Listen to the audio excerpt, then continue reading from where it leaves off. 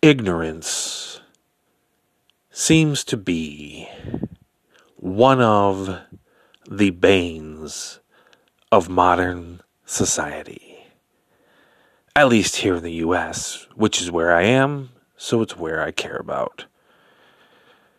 So many people are woefully uneducated on subjects that they are willing to spout off about, make decisions about, and think that they are expert level opinions when really they know nothing about it. Because no one wants to appear as if they don't know what they're talking about.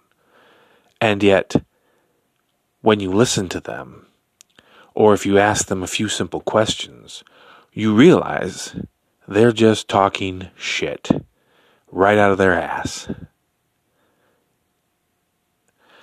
I know there are subjects that I'm ignorant on. And I'm okay with that because I've chosen not to care about those subjects. Geopolitical climates, I don't care. Celebrity gossip, again, I don't care. But I keep my trap shut about those because I know nothing about them. Now, if forced to, I can evaluate a situation, make a snap judgment, and act accordingly.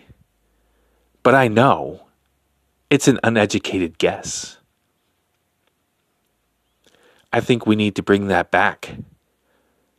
More uneducated guesses, less spouting off, or at least have the admission that you don't know what you're talking about.